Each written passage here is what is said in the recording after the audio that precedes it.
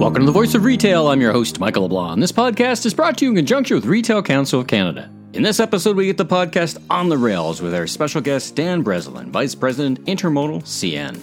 With 20 years of experience in international and domestic supply chain, and with the movement of goods around the world and through our vast nation a top priority for retailers coast to coast, never a better time to be delving into the insights, details, and product movement trends that retailers need to know today. I think pre-COVID, I would say that most of the big cargo owners, retailers, I think we're really running a true just-in-time supply chain. And if there's anything that has changed, it's now more where they want to have a little more landside flexibility and be able to make sure that their large SKUs are more easily the large SKUs that they sell in their stores are more easily nearby, ready to fulfill the stores. Let's listen in now. Dan, welcome to the Voice of Retail podcast. How are you doing this morning? I'm doing great. Thank you for having me, Michael. I look forward to our discussion. Yeah, listen, I got to tell you, I'm a big fan of your work, big fan of CN, and I love trains. I got to tell you, just like from being a little kid, but I also love them as being part of retail. The infrastructure and the movement of goods. It's such a rich part of the Canadian history, but it's so relevant today. So it's a nice juxtaposition of the uniting of the nation, but also the services you provide to retail and your understanding of supply chain. Which, Dan, did you ever imagine this number of people in the country would be knowing what the word supply chain means? Well, I mean, to your first point, it's kind of been exciting in the last couple of years with CN. We're 100 years old now, actually 101, I think, this year. So, your mention of the history and the legacy of the railroad is something that's quite exciting for us. And I cannot fathom 2 years ago knowing what we would be going through now in the supply chain. And you're right. I think every business owner has got a supply chain now, at the forefront of their mind. And I think that the average person at home is learning about supply chain because they're waiting for those sorely needed vaccines. Well, and it's more than vaccines, right? I mean, it's vaccines, but it's also bike parts. It's everything, right? Like it's such, this time last year at the beginning of the COVID crisis, Canadians had a bit of a sense of food insecurity because they saw some empty shelves, and it took a little bit of time for the supply chain to react. But generally, it's probably the first time in my lifetime that you just can't go out and buy what you want. There's many, many instances of back orders and there's complexities and in all the, from manufacturing to all that stuff, which is why I'm really excited to talk to you about it because you've got that front seat, so to speak, view of everything that's going on. But anyway, I've jumped right in. Let's take a step back and tell me about yourself, your personal professional journey and your role at CN. Right on. I started my transportation career in the trucking industry, working for the TNT Group, which became the TST Group, which is now part of TFI. Worked there for about 5 years, and then I joined the railroad in 1999. And I've held about 6 positions in intermodal. So I've spent most of my career in the intermodal side of CN. And right from an entry-level account manager in 1999, and I've kind of went into the international side of the business in 2009. So I've kind of got a good base on the domestic side. And for the last 9-10 years, I worked in the international side, and now I have got both domestic and international intermodal under me. It's a great run, right? I mean, it's a great, a great background. Now, for those listeners who may not know exactly, they may be familiar with the term intermodal, but they may not know exactly what it means. Give us a quick brief on what intermodal is. Yeah, it's a container that's interchangeable onto a chassis for a truck for final delivery, first mile, last mile. It can go on a vessel and it can go on a train. Yeah. So the container can move anywhere you want it. You move the containers, but on any given day, how many containers are moving around in your network? I'll just give an example. We have 3 trains a day just at the Port of Prince Rupert alone that come out of the port with over 1,000 containers on it. So, you layer that on with the Port of Vancouver, Port of Halifax, Port of Montreal, and New Orleans in the Gulf, and that's just the international segment. The domestic segment also has a robust train package with multiple trains that are arriving and leaving Toronto every day, going in all directions. So it's literally thousands of containers every day. So I've tried to count while I'm waiting for a train to pass by, how many containers on average, are on a train? It's less than 1,000? Is there an average? I guess it's capacity, but what's the max capacity, I guess? So, I would say that trains average around, 10,000 feet in length. And if you've got a 10,000 foot train of intermodal containers, you're looking at around anywhere between 350, give or take 350 containers on that train. Well, let's talk about supply chain logistics as we headed into the COVID year. So let me take you back to this time last year, minus a couple of months. So pre-COVID, the before time.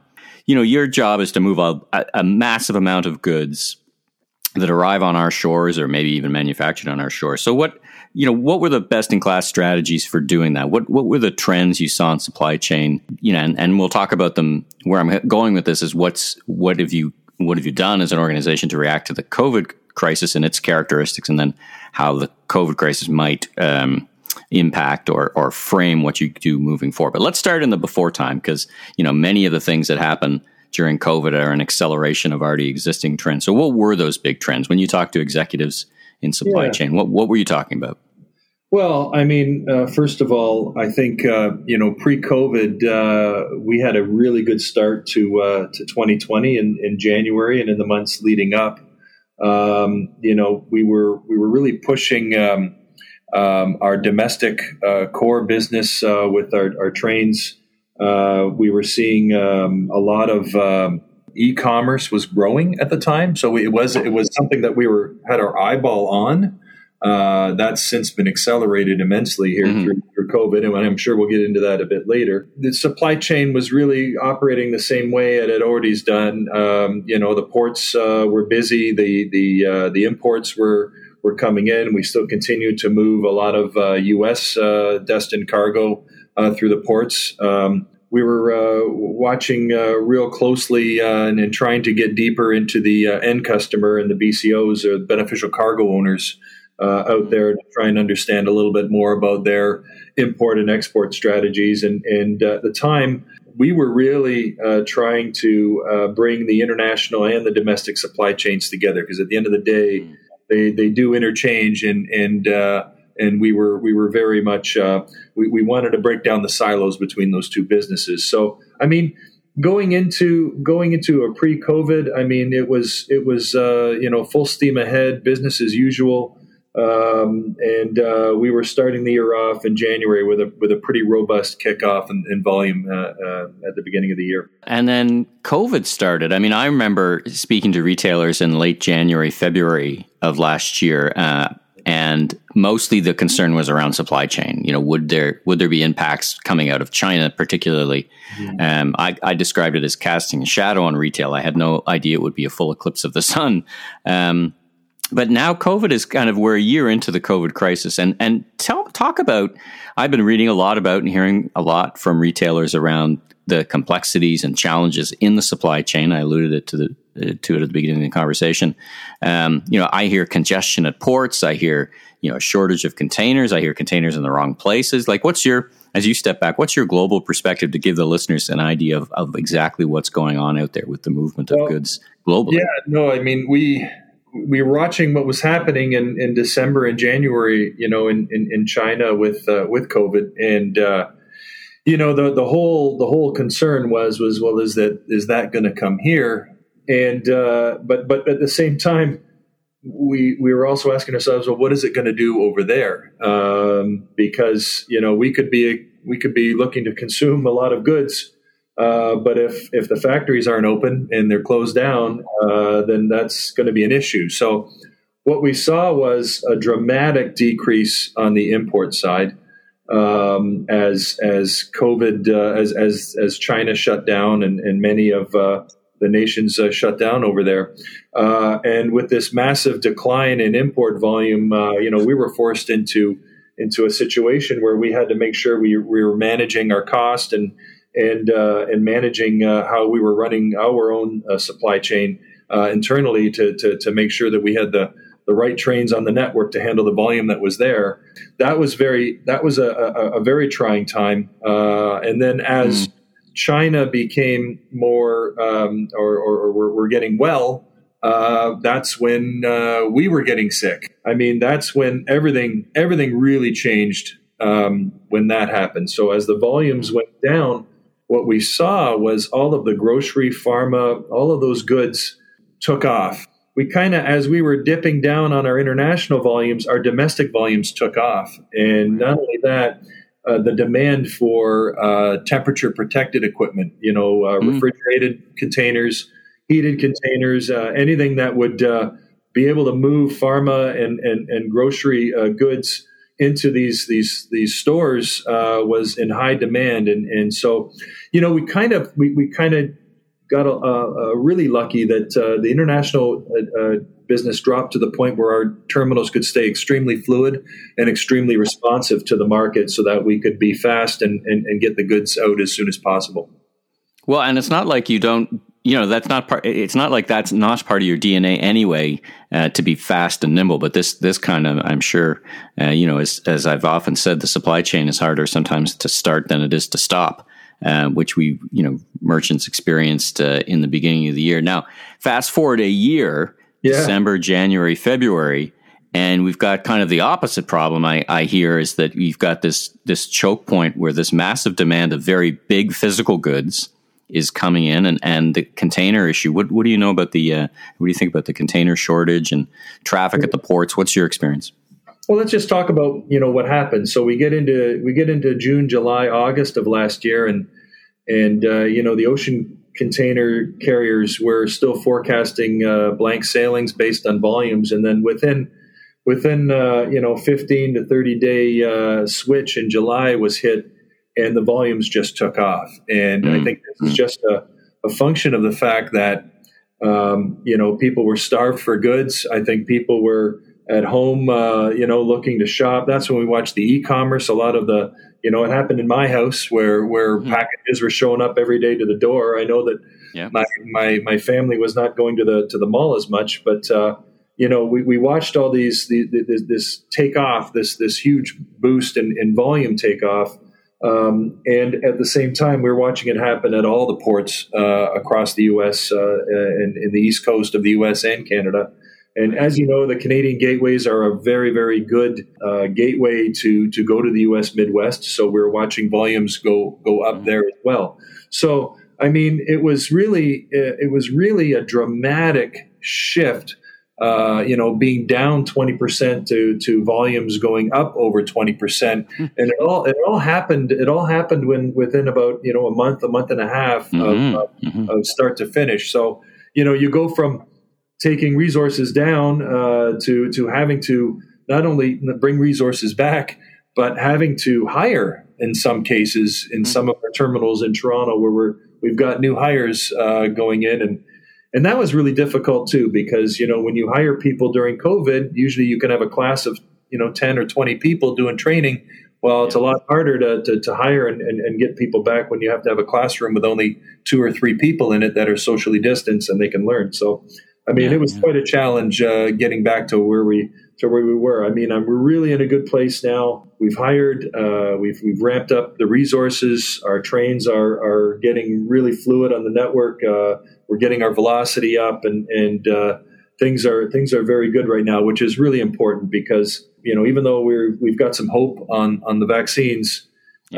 We also have a bit of a third wave going on here right now. So we've got to make sure that we keep our terminals fluid and ready to go if there's an urgent need. I was speaking with Dave Poirier, and he's an expert in supply chain logistics, and he described a history where the supply chain in general were so locked down and so optimized by retailers that it almost got too rigid. And that the challenge was responding to these kind of shocks. Would you agree that moving forward, even now, that the bias now is towards agility versus lockdown. Like you if you can't predict the future, you better be able to respond better to it. Is that your perspective as CN, and is that what you're hearing from your clients?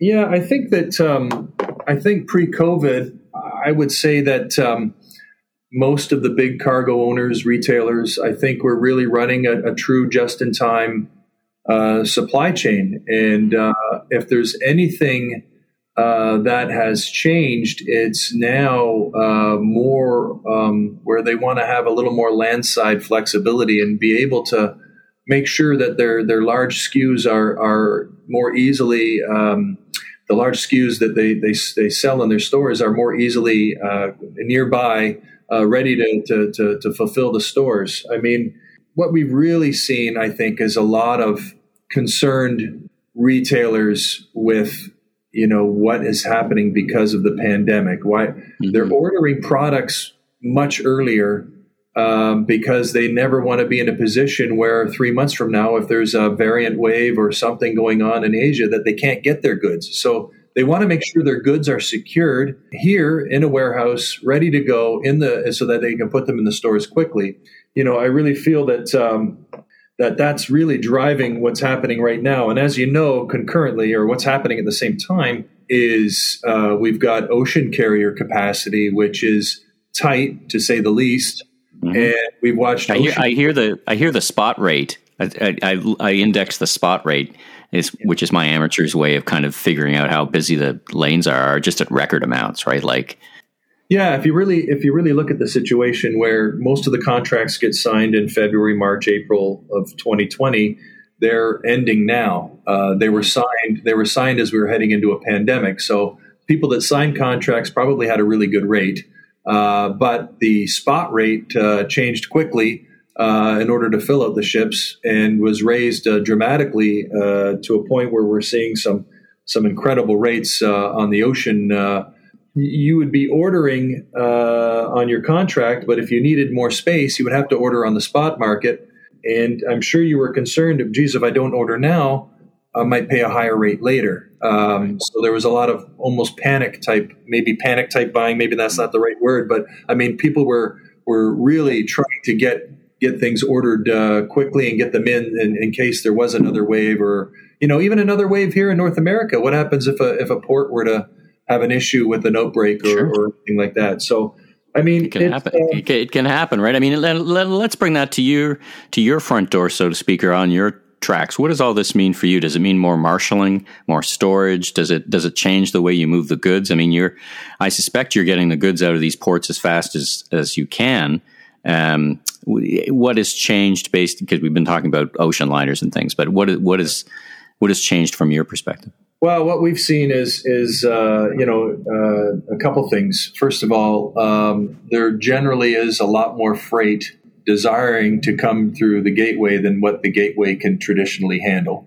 Mm-hmm. We know the capacity of the gateway, how many trains can be processed a day, how much work can be done, and really there's ships that are still waiting to discharge. There's a lot more cargo than what the gateway can traditionally handle. I'll preface that with, in February, we generally have cold in Canada. It usually gets down to minus 25 or 30 or even 40 in some places across the West. So, that really puts a strain on the rail network because we're not able to run the same velocity and the same speed across the network as we normally can. So it's traditionally a time where our car supply is a little bit tighter to the ports. We're getting a lot better now as the network is warming up. But in general, there is a lot of cargo that still wants to be discharged at the ports and transited into Canada or into the U.S. Midwest. And if everybody's reads the periodicals that are out there, and we all know that the LA Long Beach is the biggest terminal on the U.S. West Coast, and they've got anywhere between 30 and 40 vessels that are at anchor right now, waiting to discharge. So, I mean, all of the supply chains, in my opinion, from what I'm reading and seeing, is every supply chain is taxed right now with a lot of volume trying to transit through the gateways. Let's get back to talking about retail and supply chain. So, kind of second last question. But as you sit with retailers and turn that around a little bit, what would your advice be to retailers when they have the conversation around moving goods with CN? What should they be thinking about for the future? Let's talk about the future, and how should they be framing that up in their minds and that configuration of their supply chains? Yeah, it's a good question. I think it's imperative that we as CN and the true shippers, develop a better understanding of what the requirements are and the needs are for the business. In the past, the traditional relationships are, on the international side, we deal with the ocean carrier. And I think it's important that we develop a deeper understanding of who's in the box from an international perspective. And we develop relationships, whether it be with the forwarder or with the cargo owner. Everybody, we talk to the big shippers, but we really need to talk to more to the smaller shippers and understand their requirements from a perspective and build products around their needs. And so, from that standpoint, I think we're doing a great job there. We will only continue. I think when it comes to e-com, the large retailers, speed is very, very important. CN is blessed with amazing geography that we have across our network. We got Prince Rupert and Vancouver, which are a day to 2 days closer to Asian markets, so that we have the ability to be fast off the ship. Even Halifax, whether you're coming through the Suez or a North Europe trade, it's still, you've got to go right by Halifax before you get to New York. So we've got great geography there that we can build our product around speed to market and work with the train package in order to drive a consistent, reliable train that can be fast into the Midwest or into Toronto or Montreal for that matter. So it's building products that the customers need. We've got to build better relationships with our cargo owners.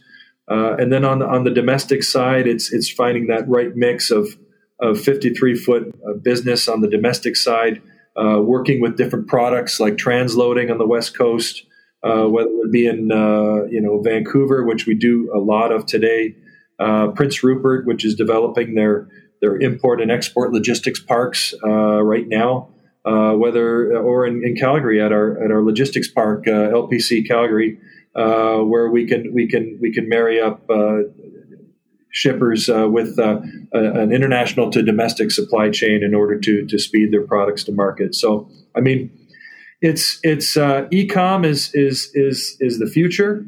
We're not a direct player. We're a supporter. We're a supply chain partner with many supply chain players, whether it's the ocean carrier or the port operator.